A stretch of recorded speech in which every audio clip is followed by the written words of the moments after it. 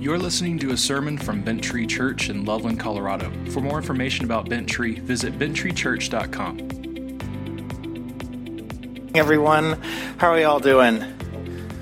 Good to hear. What up? I love that.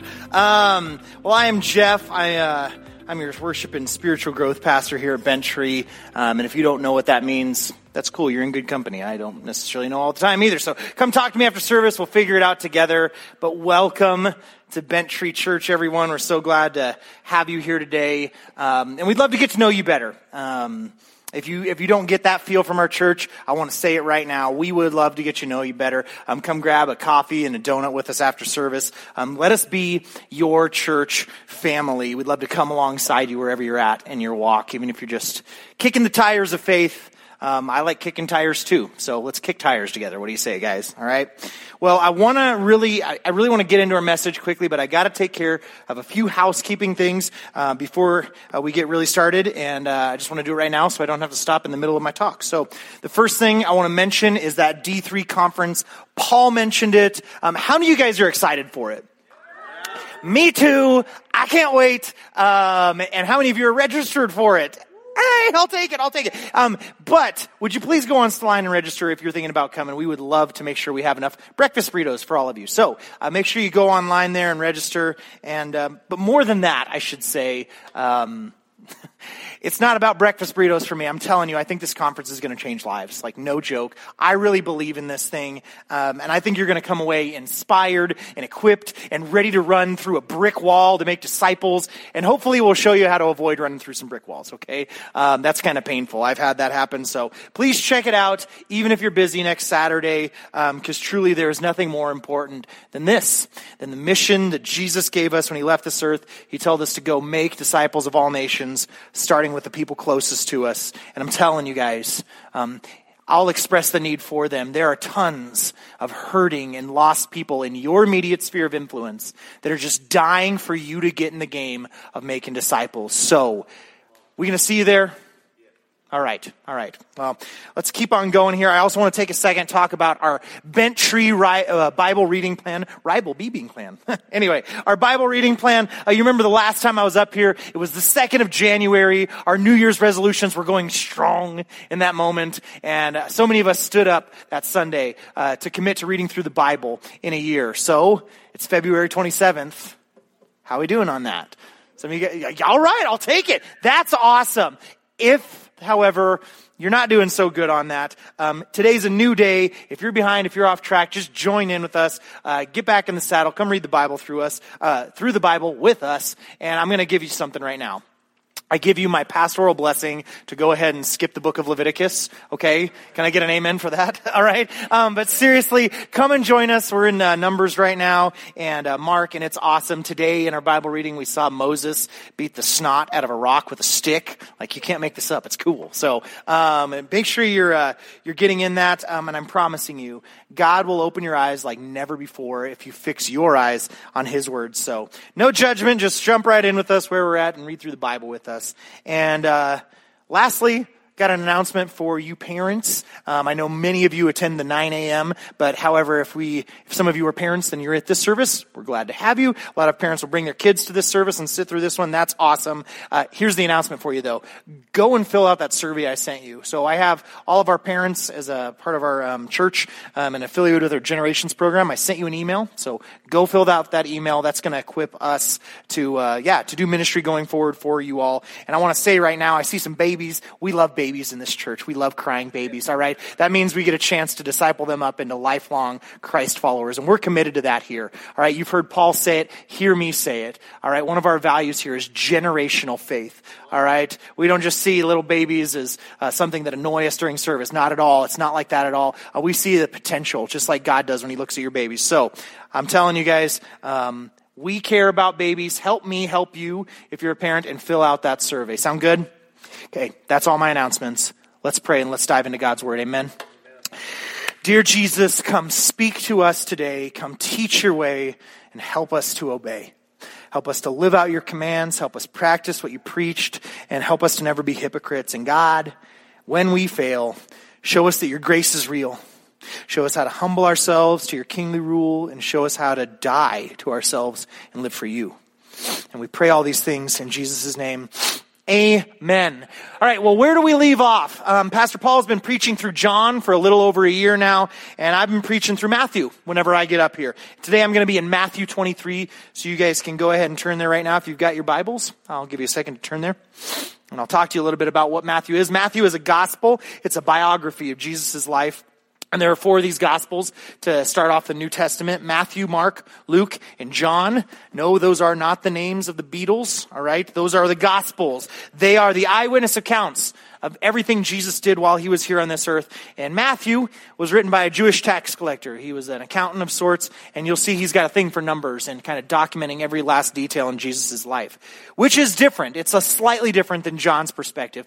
John, Paul's been preaching through. John's this older theologian, all right? He's a finely old seasoned pastor in his 80s, probably, and his gospel's filled with these big long speeches, all right? They're simple and didactic in nature. They read just like sermons. John's great for learning Jesus' theology, like his view on God, which is good, because if you want to know what God looks like, look no further than Jesus. But Matthew shows us Jesus through a little different set of eyes, all right? Whereas John was written by an older preacher with a long gray beard, probably, all right? Matthew was written by a younger guy that's a little bit more detail-oriented. So I think it's fitting that Paul gets John and I get Matthew when I get up here. And you guys are going to see that Matthew's got a real distinct Jewish flair in his gospel. You got to know some things about Jewish history and culture as you're reading it to understand what Jesus is driving at in Matthew's gospel. So let's go ahead and open our text for the morning. We're going to start in verse 1, and we're going to look at the first 12 verses of Matthew 23. And I'm just going to take my time walking through here, kind of giving you that Jewish perspective, because I want you to know what Jesus was saying to these first century religious leaders, and moreover, I want you to know what he's saying to you today. So we're going to read our whole text for the day, but we're going to do something just a little bit different. While I read God's word, you guys are all going to be standing, but I'm going to be sitting, so it's a little bit different. I'm grabbing a chair, sorry. He's like, don't call on me, I'm not ready. You're good. Actually, you preached really good this last week. Anyway, so here's the deal. I'm going to sit, you guys are going to stand, and we're going to read this passage together, and just go with me here. I've got a reason for what I'm doing. So everyone, let's go ahead and stand up right now. Matthew 23, starting in verse 1. I could get used to this. This is comfy. All right. Warning against hypocrisy. Then Jesus said to the crowds and to his disciples, the teachers of the law and the Pharisees, they sit in Moses' seat. So you must be careful to do everything they tell you, but do not do what they do, for they do not practice what they preach. They tie up heavy, cumbersome loads and put them on other people's shoulders, but they themselves are not willing to lift a finger to move them. Everything they do is done for people to see. They make their phylacteries wide and the tassels on their garments long. And they love the place of honor at banquets and the most important seats in the synagogue. They love to be greeted with respect in the marketplaces and to be called rabbi by others. But you are not to be called rabbi, for you have one teacher, and you are all brothers. And do not call anyone on earth father, for you have one Father, and he is in heaven. Nor are you to be called instructors, for you have one instructor, the Messiah. The greatest among you will be your servant. For those who exalt themselves will be humbled, but those who humble themselves will be exalted. This is God's word. You guys can go ahead and take a seat. I'm going to stand up, because that's how we do things here, right? I promise I'll talk about why I did that in a second. But let's back up a little bit, and let's talk about the context of our text today. So, going back a few chapters, Matthew 21, Jesus rode into Jerusalem like a king.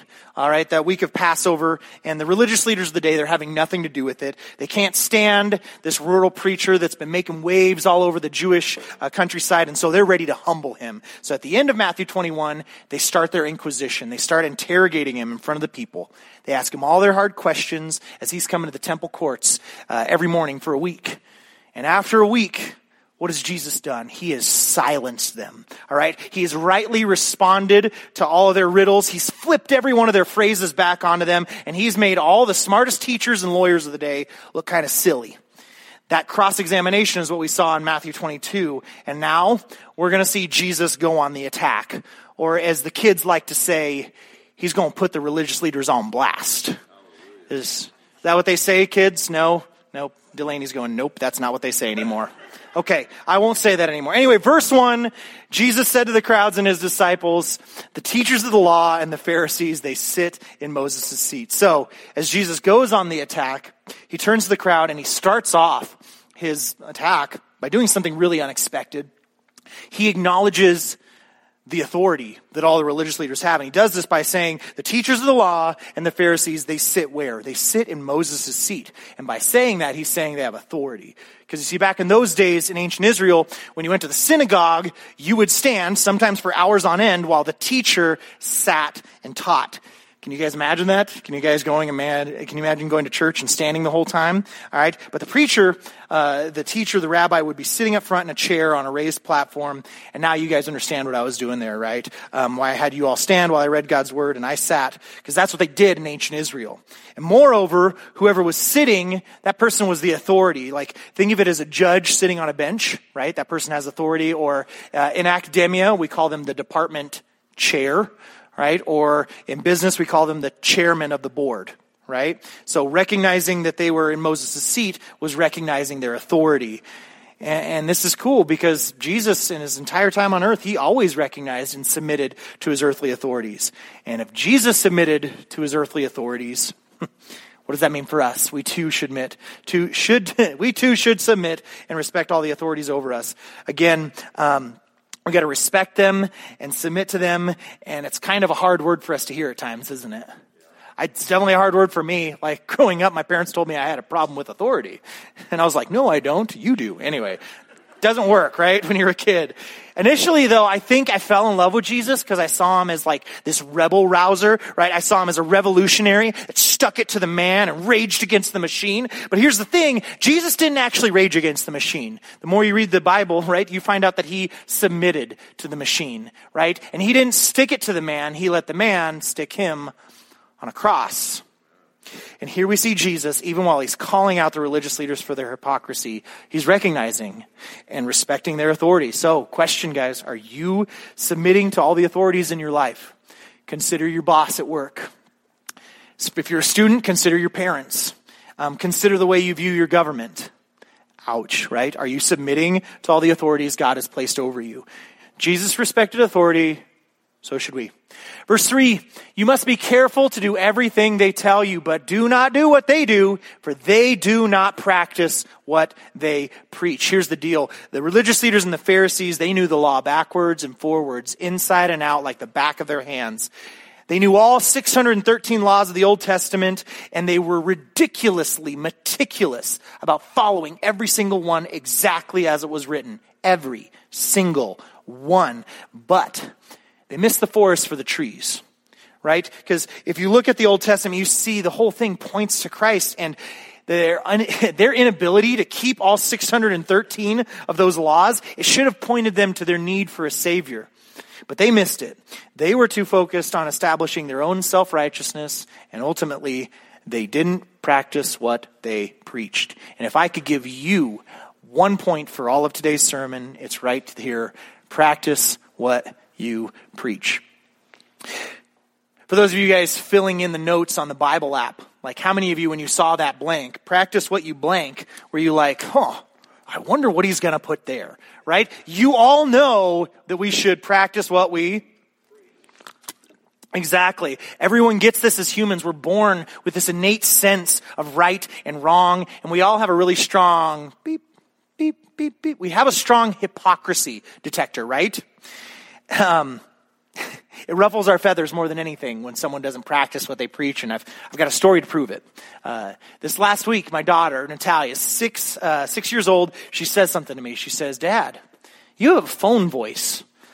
I have a phone voice? What do you mean? And she says, well, yeah, you'll be telling me and Maya to do something, and then when someone calls on the phone, you turn on your phone voice. Ouch. She's 6 and she sees this. She sees the hypocrisy in me. She can hear it in my voice. And it's something every one of us have. Maybe you don't have a phone voice, but every one of us wears a mask at times, right? Every one of us knows what hypocrisy looks like because we've seen it in the mirror. All right? Every one of us is a hypocrite in some way. And though there's no I in team, there's definitely an I in hypocrisy. Again, there's no I in team, but there's definitely an I in hypocrisy. So if I could title this sermon, it would be this right here, hypocrisy. That would be the word, because nothing else will destroy your credibility faster. Nothing else will make you more disliked among your friends and family. Nothing else will destroy a church quicker than this. Hypocrisy. It's something we all deal with, whether we like it or not. This word hypocrisy comes to us from Greek. A hypocrite is what they called someone who acted in their ancient dramas, right? They were the people that performed in the hippodrome, so hypocrite became synonymous with actor. It was someone who pretended, someone who wore a mask, someone who was trying to be something different than their actual persona. That's what a hypocrite is, and that's what all of us are in some ways. But here's the deal. I'm not ignorant. I know that as soon as I said we're all hypocrites, I lost some of you right there. As soon as I used that label, you checked out. You said, that's not me. I'm not that. I'm not a hypocrite. Because here's the thing. As soon as I put a label on something all of us do, some of us, we want to zone out. All right, because we don't want anyone to label us but ourselves. And so I think it's really interesting that right after Jesus tells everyone in the crowd not to be hypocrites, right after he says, you got to practice what you preach, he goes into the basics. He defines it for us. He shows us exactly how the Pharisees and religious leaders were hypocritical. And in doing so, he's going to show you and me how we're also hypocrites at times. Verse 3, you must be careful to do everything they tell you, but do not do what they do, for they do not practice what they preach. They're hypocrites. And here's what they do. They tie up heavy, cumbersome loads, and they put them on other people's shoulders. So do you see how Jesus starts defining what hypocrisy is? Do you see where he launches his attack? Right after he calls out hypocrisy, he calls out the weighty, unbearable, impossible expectations that they put on others. And yeah, he's going to call out the religious leaders for this double standard, and that's good, but here's the truth. It's not just them he's calling out, because all of us have standards of what's right and what's wrong. Yeah? We're all quick to look at others and make unspoken judgments on their behavior, right? All of us expect others to live up to our expectations. That's why we call them expectations, right?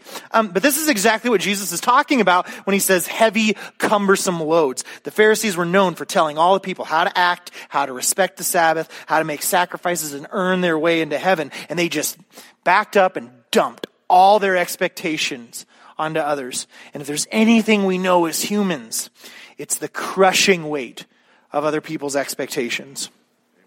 Right? And don't get me wrong, it's not like all expectations are a bad thing, but expectations can be absolutely crushing when you can't meet them. And they're even worse when the person expecting them of you can't meet them themselves.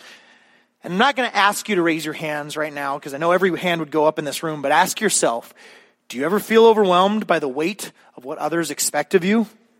Like maybe you've even felt crushed by the weight of your own expectations for yourself, right? Take a minute right now. I want you to feel the weight of those expectations on your shoulders. You moms out there, have you ever felt just absolutely flattened when you look at other moms, maybe on social media, in the car line, and you just feel these massive, impossible expectations on everything you're supposed to do?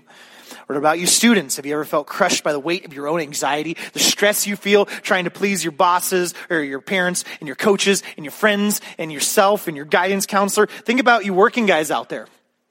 The expectations your boss puts on you, the expectations your family puts on you, the expectations you put on you. Heavy and cumbersome is a nice way of putting what we feel, right? Of describing those overwhelming expectations, because they're like elephants that just sit on our chest and we can't get up, right? Pressure like a drip, drip, drip that'll never stop. Encanto, anyone? Anyway, okay. But it's true, right? Here's the issue. The Pharisees and the religious leaders, they're piling up these expectations on their followers without practicing what they preached, and they were demanding such perfection of the people that they were all absolutely squashed under the weight of their demands. And that's what Jesus is calling them out for. But Christ is also calling us out if we're putting those kind of expectations on others. He's calling you out if you're putting those kind of expectations on yourself. Guys, if we as Christians are more known for putting heavy millstones around people's necks and demanding perfection in their conduct, then Christ is calling us out too, because that's what a hypocrite does. A hypocrite demands perfection without looking at themselves in the mirror first. A hypocrite thrusts their expectations on others and judges them mercilessly when they don't meet their demands. Hypocrisy is the audacity to demand perfection from a den of corruption. Again, Hypocrisy is the audacity to demand perfection. From what place? From a den of corruption. I'm not saying we shouldn't correct sin. We've got to correct sin. But I'm saying that we got to make sure we're without sin when we do so. And when we correct others, we should correct them in the same way we want to be corrected. So, how do you want to be corrected? I don't know about you, but I want to be corrected mercifully. All right? When someone comes and tells me what I'm doing wrong, do it with mercy. And that's how we ought to be doing it. But honestly, one level or another, we're all hypocrites because we're all guilty of judging another of something that we would overlook in ourselves. Right? We're all guilty at times of expecting from others what we ourselves can't live up to. And we're all guilty of putting on a better face to others than what's actually true of us. But there is a truth that sets us free from hypocrisy. I want you to check out how Jesus kind of hints at this truth in the second part of this verse. So the second part of Matthew 23, verse 4, he's going to hint at the gospel here. They themselves are not willing to lift a finger to move them. Are you guys starting to see? Can you see it yet? I hope you do. Here's the deal. A hypocrite, what does a hypocrite do? They put heavy, overwhelming demands on another without first fulfilling those demands themselves. And a hypocrite would never help another, all right? Help someone else who's crushed under the weight of expectations. But Jesus, what did he do in his life, friends? In his humanity, he carried the weight of every single expectation that the law could put on him. He met every demand of righteousness, and he lived up to the perfect standard of life that no one else could live. And then what did he do after he lived that life? Well, then he moved heaven and earth to help you. He didn't just lift a finger to help you. He lifted a cross to save you. He lifted a cross to save you. Can I get more than one? Amen. Guys, he didn't do it against his will. He served you willfully, even joyfully, and he sacrificed it all to forgive you of all the ways in which you have failed to meet the expectations of a righteous God upon you. And that's good news. That's the gospel truth. That's why we sing and worship. All right? Because God in Christ met every demand of righteousness, and he gave his life to give you his righteous standing before the Father. And that's some good grace right there. All right. But wait, there's more. Look at verse 5. Everything they do is done for people to see. They make their phylacteries wide and the tassels on their garments long. And some of you just went, what's a phylactery? I love Paul's jokes. I'm going to tell it. Sorry. He said he had his phylacteries moved when he was 12. That's not a piece of anatomy, all right? Phylacteries were these little leather boxes that Jewish religious leaders would put they'd put scripture in there, and they would tie them up on their head or on their left arm. All right, these little leather boxes. And you guys can think of it like me and Paul walking around with big old Bibles tied on our forehead, and you guys just see us and they go, ooh, those guys are holy. Oh, but look at Paul's Bible. It's so much bigger than Jeff's. He must be really holy, right? His is in Greek. Whoa. You see how kind of silly this becomes really quick, right? And then when you look at the tassels piece, that's actually a reference to, there's a kind of obscure passage in Numbers 15. So if you guys have been reading through the Bible with us, you saw it on Friday, all right? You saw this reference about tassels on your garment to remind you of following the law. And here's the deal. There's nothing wrong with these external things, right? We want you to bring your Bible to church. We want you to tell others that you're a Christ follower. But these things can hide, these externals can hide a false motivation, right? Notice, everything they do is done for people to see. Having religious t-shirts, maybe having a verse tattooed on your arm, or even a fish sticker on your car, there's nothing wrong with those things. But if you're doing it to be seen, you better watch out. Matthew 6:1. Go back a few chapters and you'll see Jesus in the Sermon on the Mount says, be careful not to practice your righteousness in front of others to be seen by them. If you're doing it to be seen by them, what do? You will have no reward from your Father in heaven. Again, no reward and no blessing from heaven for these external shows of obedience. And yes, now church, hear me. You should let your light shine in front of others. All right. But God sees the heart behind all of your external demonstrations. If you're doing it to be seen, let me be clear. It's doing you no good with God. Moreover, God is very much opposed to the proud. So to summarize, you can have these externals when it comes to your faith. You can wear the Christian jewelry. You can post that spiritual stuff on Facebook. But if you're doing it to be seen, you better watch out, because the one who sees every motivation of your heart will judge you at the end of times. Let's keep going. Verse 6, they love the place of honor at banquets and the most important seat in the synagogue. They love to be greeted with respect in the marketplaces and to be called rabbi by others. And I highlighted a few words in these two verses because they just jumped out at me. Honor, importance, respect, being called rabbi. I've got to ask you guys, is there anything wrong with these things? Like, are these bad things to desire? Like, is it a sin for me to desire honor and respect? What's wrong with me being called teacher or pastor, right? What's so bad about being important? Well, like, if I were a teacher right now, I'd actually have you turn and discuss this with a partner, right? And maybe you guys can discuss this question in your D3 group, but seriously, is there anything wrong with our innate desire for honor and respect? I think the key to understanding this passage comes at what Jesus says right before these things. Look at this. They love the place of honor at banquets and the most important seats in the synagogue. What do the hypocrites love? They love to be greeted with respect in the marketplaces and to be called rabbi by others. What is it they love so much? Well, more than anything else, they love honor and respect. They love being important. They love their titles. And that's what Jesus goes on to condemn in verses 8 through 10. Check it out. Verse 8, you are not to be called rabbi, for you have one teacher, and you are all brothers. And do not call anyone on earth father, for you have one Father, and he is in heaven. And nor are you to be called instructors, for you have one capital I instructor, the Messiah. Now, quick note here. Students, don't take these verses as a justification to start calling your teachers by their first name. All right? That will not go well for you. All right? And don't take this as a reason to say, oh, Dad, I can't call you Father anymore. Jesus says so. So that's what I think about that, Bill. No, you can't do that. It's not. I'm assuming someone's got a dad named Bill. Anyway, I don't want you to misunderstand Jesus here. He's not saying there's anything wrong with titles in themselves, but he's saying that when you use your title to elevate yourself more than someone else, that's what's wrong. All right. He's saying that what we love about our labels, that's very dangerous. It's human nature to love honor and respect. It's natural to like being important, and it's completely fine to want to be called by some label that you've earned for yourself. But loving your label, that's going to stir up a self-righteousness in you that's just downright sinful. We cannot be in love with our labels. When we hang on to our titles that distinguish us from others, we begin to see ourselves as better than them.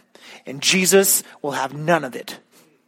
Period. Why? Because his cross has leveled the playing field for everyone. So I've got some questions for you just to examine your heart when it comes to the titles and the labels that you hold dear. For my student athletes, do you love telling people that you're a starter, that you're on varsity? Or do you look down on yourself when you don't have that label? For those of you in a relationship, do you love telling people that you're so-and-so's boyfriend or girlfriend? And what about those of you who work for a living, those of you who've got a title at work? Do you love telling people you're a sous chef or a CPA or that you're the assistant to the regional manager? What about the title? Someone snorted. What about the titles you get when you're a little older, though, friends? Think about these titles. Titles like homeowner or registered Republican or Democrat, or maybe you're even proud of your title, retired. And think about some of the titles that you hold dear, titles like stay-at-home mom, or maybe you consider yourself a good provider, right? Or even a good husband or a good wife. Guys, the list goes on. And if I didn't say one of your labels that you take pride in, go ahead and fill in the blank right now. And if I said your title, sorry, I'm not sorry. Because seriously, if your love for your label makes you think you're above someone else, you're in sin. And I'm not saying it's bad to aim for that varsity spot. That's a good thing. Aim for that varsity spot. I'm not saying you shouldn't try to add some initials to your name. And I'm not saying you shouldn't work hard to honor God with the great things you're doing in your life. But what I'm saying and what Jesus is saying is that the love of being self-important, the love of our labels is dangerous. And you may be saying, but I like the labels I've earned. I've worked hard for them. I deserve them. And this is something I've wrestled with too recently. Do I care too much about my title as pastor? Am I offended when people don't call me, don't treat me with respect like a capital P pastor? Do they recognize my ordination process? What about all the hard work and sacrifice that goes in between Sundays? Why don't I get the respect I deserve? Guys, I get it. I really do.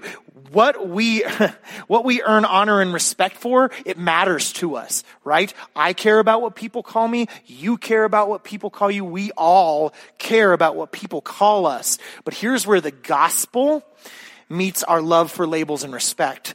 Christ had a title too.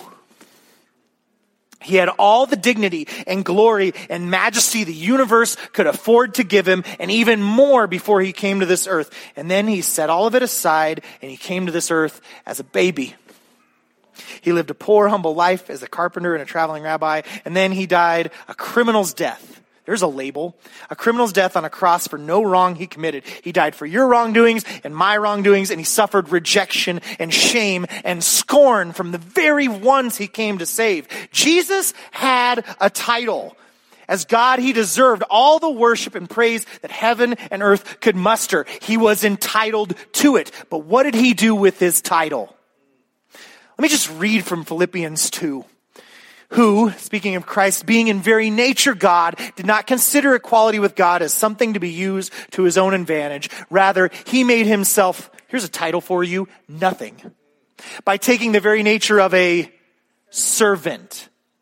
Being made in human likeness and being found in appearance as a man, he humbled himself by becoming obedient to death, even death on a cross. Therefore, God exalted him to the highest place and gave him the name that is above every name, that at the name of Jesus, every knee should bow in heaven and on earth and under the earth, and every tongue confess, acknowledge that Jesus Christ is Lord, to the glory of God the Father. Amen.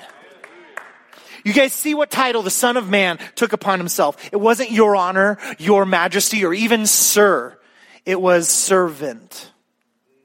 Rather, he made himself nothing by taking the very nature of a servant, being made in human likeness. Though Christ was entitled to the worship of every single atom in the entire universe, he submitted himself to all, and he set it aside. He set aside what he was entitled to, and he took on the title servant. And it's not just him that submitted and sacrificed. Go back one chapter. You'll see it right there in Philippians 1. How does Paul introduce himself? Paul and Timothy, apostles? No. Paul and Timothy, greatest missionaries of all time? No. Paul and Timothy, bondservants of the Lord Jesus Christ. There's his title.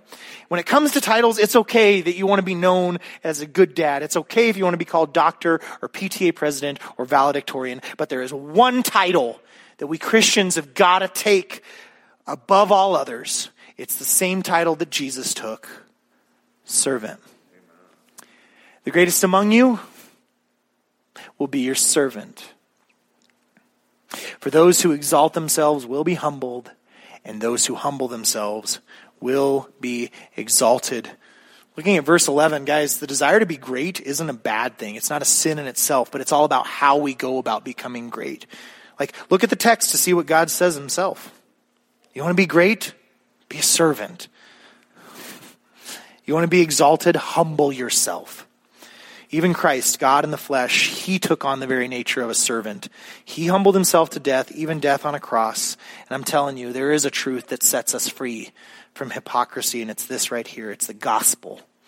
That if you humble yourself to help others, you're just like Jesus, all right? No one calls you a hypocrite if you're more concerned with helping others than you are with heaping your expectations upon them. Seriously.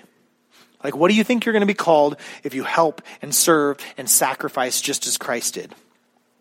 Well, what did God give Jesus as a result of his sacrifice? He gave him the name that's above every name. God gave him glory because he served sacrificially. Guys, you've heard me say it before, but I'm going to say it again. What's the price of glory? What's glory's price? It's sacrifice. Sacrifice is glory's price. Now, yes, you can and you should rest in Christ, all right? And you should enjoy the good things in your life, all right? But Christians, at one point or another, and I look around this room and I know it's true. You can look around this room too and you can see there's sacrifice here, right? We Christians, we're going to be called to pay the price at times. We're going to be called to sacrifice. And if we preach Christ crucified, we're going to be called to practice what we preach.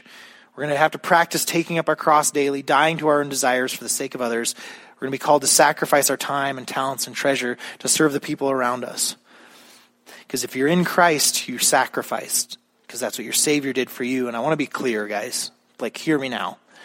We don't serve to get our way into heaven. You could never serve your way into heaven. We serve because Christ came and served us, and he invites us into the joy of serving others with all that we are. My 3-year-old looks up to my 6-year-old, all right? And I know in this room, everyone's got someone looking up to them, all right? All of us are leaders in some way. And every one of us has people watching what we do, just waiting to see. Are we going to cling to our honorific titles? Are we going to demand respect and honor? Are we going to set heavy expectations on others? Are we going to set heavy expectations on ourselves to be perfect? Or are we going to sacrifice like Christ? Leaders sacrifice. They pay glory's price joyfully. And they serve and they die to themselves and they take up their cross daily just to see the people around them saved. So I'm begging you, church. And I'm not begging you because I want something from you. All right, I'm begging you because I want something for you. I want you to know the joy of being a servant. I want you to know the joy of sacrificing just as Christ did and joining him in his loving pursuit of the world, because there is no greater purpose that you'll experience in this life than living for Christ, than sacrificing for him. So I want to end today by telling you a story. This is the story of Bent Vine, not Bent Tree, Bent Vine Baptist Church. Bent Vine Baptist Church was everything you could dream of in a church. It had biblical preaching that inspired actual life change, worship that moved the heart and soul. It had next generation ministries where kids were falling in love with Jesus and this church. And it had a real community of people that knew each other deeply and cared for each other genuinely. But Bent Vine was so much more than that. All right, grandparents would be there worshiping alongside their grandkids, and everyone seemed to grasp the mission and vision of why they were all gathered. There was a true feeling of solidarity and unity, and it was tangible. Because Bent Vine Baptist Church, it was a beautiful people, and so they built a beautiful architecture to match their to match what there was going on in their hearts. They built this gorgeous stone and brick building in the middle of town with these big stained glass windows. And of course, they were called bent vines. So they had vines growing up all over the outside of the building. And they had a sign too. It said, Bent Vine Baptist Church, we preach Christ crucified. It's a good motto, right? But it was more than just some pithy statement that their pastor purveyed every week. All right. We preach Christ crucified was a motto that everyone in the entire church lived out. They all sacrificed deeply for the greater good of the church. They all served each other with the love of Christ, and they genuinely, sincerely, wholeheartedly were committed to taking up their personal cross daily and living a life that sacrificed, that crucified their own desires for each other, just as Christ had done so. Friends, every time their pastor would speak of Christ being crucified, they would all be visibly moved. And it wasn't because their pastor was like a great motivational speaker. They were all moved because this right here was the rock bottom motivation for everything they did in their lives. This value was everything to them. The value of living a humble, sacrificial life like Christ, a life that crucifies its own desire and lives for a kingdom greater than its own. That's what they lived for. They turned down promotions at work so they could have more time to disciple their kids. This right here, this is the reason why they would serve others at church rather than being on the traveling team. All right? This right here, this value of seeing Christ crucified and preaching that's why they chose a more modest lifestyle than all their neighbors. They preached Christ crucified and they practiced what they preached. Again, they preached Christ crucified and then they practiced what they preached. But such solidarity would not last at Bent Vine Baptist Church, because you see, eventually the vines that they had on the outside, they grew up over the sign. And one of the words in the slogan was slightly obscured. Crucified was obscured, and it just read, we preach Christ, which, I don't know, it's not all that bad. It kind of matched what was going on in the church. Over time, the church had stopped preaching about Christ being crucified, and they simply preached about Christ and his teachings. They talked about his teachings to love one another, to not judge others, and they mused on the kind of social justice that Christ would bring, all right, if he were here today. But they stopped talking about his death on a cross. because it was kind of uncomfortable to talk about sin, like specific sins, like lying and cheating and sexual immorality and greed and anger. They didn't like focusing on how Jesus had to die a bloody death, a brutal death on a cross to pay for each and every person's individual sin. They didn't like talking about him submitting to the Father's will and sacrificing his own desires for good. And so they stopped living for each other. They focused on everything Christ said, and they studied their theology deeply, but they stopped actually serving each other and sacrificing for each other. Though they had lots of head knowledge, there's no connection to their heart and life. And slowly, the solidarity and loyalty faded as they argued about obscure Bible teachings and second-tier issues.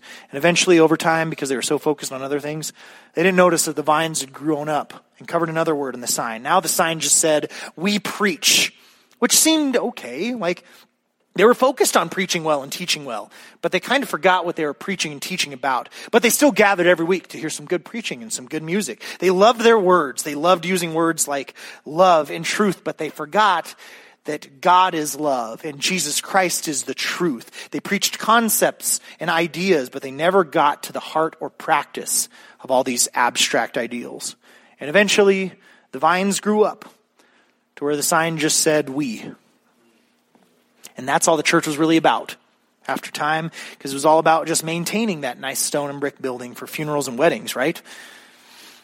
It's all about fixing those stained glass windows and fixing the pews, even though there were fewer people than ever in the pews. It was all about maintaining preferences and desires, keeping things the way we like them, right? Because it's all about we, right? Keeping the music the way it was back in the good old days, back when they were the grandkids worshiping with their grandparents. But now that they were the grandparents, the grandkids wanted nothing to do with them. No, now it was all about just keeping the lights on and making the mortgage payments. It wasn't about mission and vision at all. It was about maintenance and very little else. And eventually, Bent Vine Baptist closed after one too many preachers came in trying to change things. After all the people who remembered the good old days were good and dead. All their grandkids were at the megachurch down the street with the flashy lights and the loud music. Eventually, the vines grew up over the word "we," and Bent Vine Baptist Church was no more. This was the story of Bent Vine Baptist Church. Will it be the story of Bent Tree Church? Will it be the story of the church in America? Will it be your story? Let's pray. God, we don't want that to be our story. You lived a perfect life that we could not live, and you died the death that we deserved, God. And as you were crucified, God, you call us as well. You give us this great calling, this great purpose to join you in your mission of rescuing the world. And so, God, I confess right now, on behalf of this church, I confess for myself that I don't always live this. I don't always crucify my own desires. Sometimes it's all about me and what I want. But God, that's not the kind of church I want to have. That's not the kind of church I want to be a part of. That's not the kind of person I want to be. I want to live for you. I want to practice what I preach.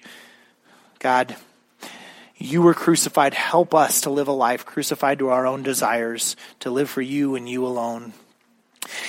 And now, God, if there's anyone in here that's feeling the weight of expectations put on them, maybe they're expectations they're putting on themselves, God, I just pray that they would know that your burden is easy and your yoke is light, that if they would take your yoke upon them, that they would know freedom, they would know truth, they would know you, God. And if there's anyone in here feeling the expectations that a righteous God puts upon them, a righteous God says, be perfect, for I am perfect. Be holy, for I am holy. And we all know we can't live up to that. I pray for that person feeling those expectations today, that they drop the mask. They'd stop trying to be self-righteous, that they would accept your righteousness. And so if that's you, I just invite you to pray with me. Say, God, I'm sorry for trying to do it on my own. I never could. God, I thank you for giving me your righteousness. I did not deserve it, and there's nothing I could do to earn it. God, you were crucified for me.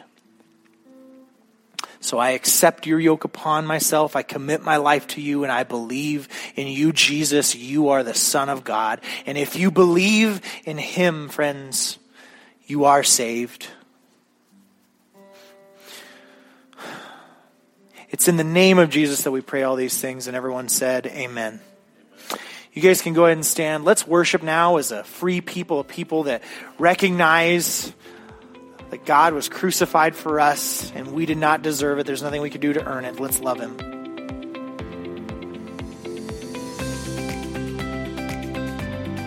Thanks for listening to this sermon from Bent Tree Church.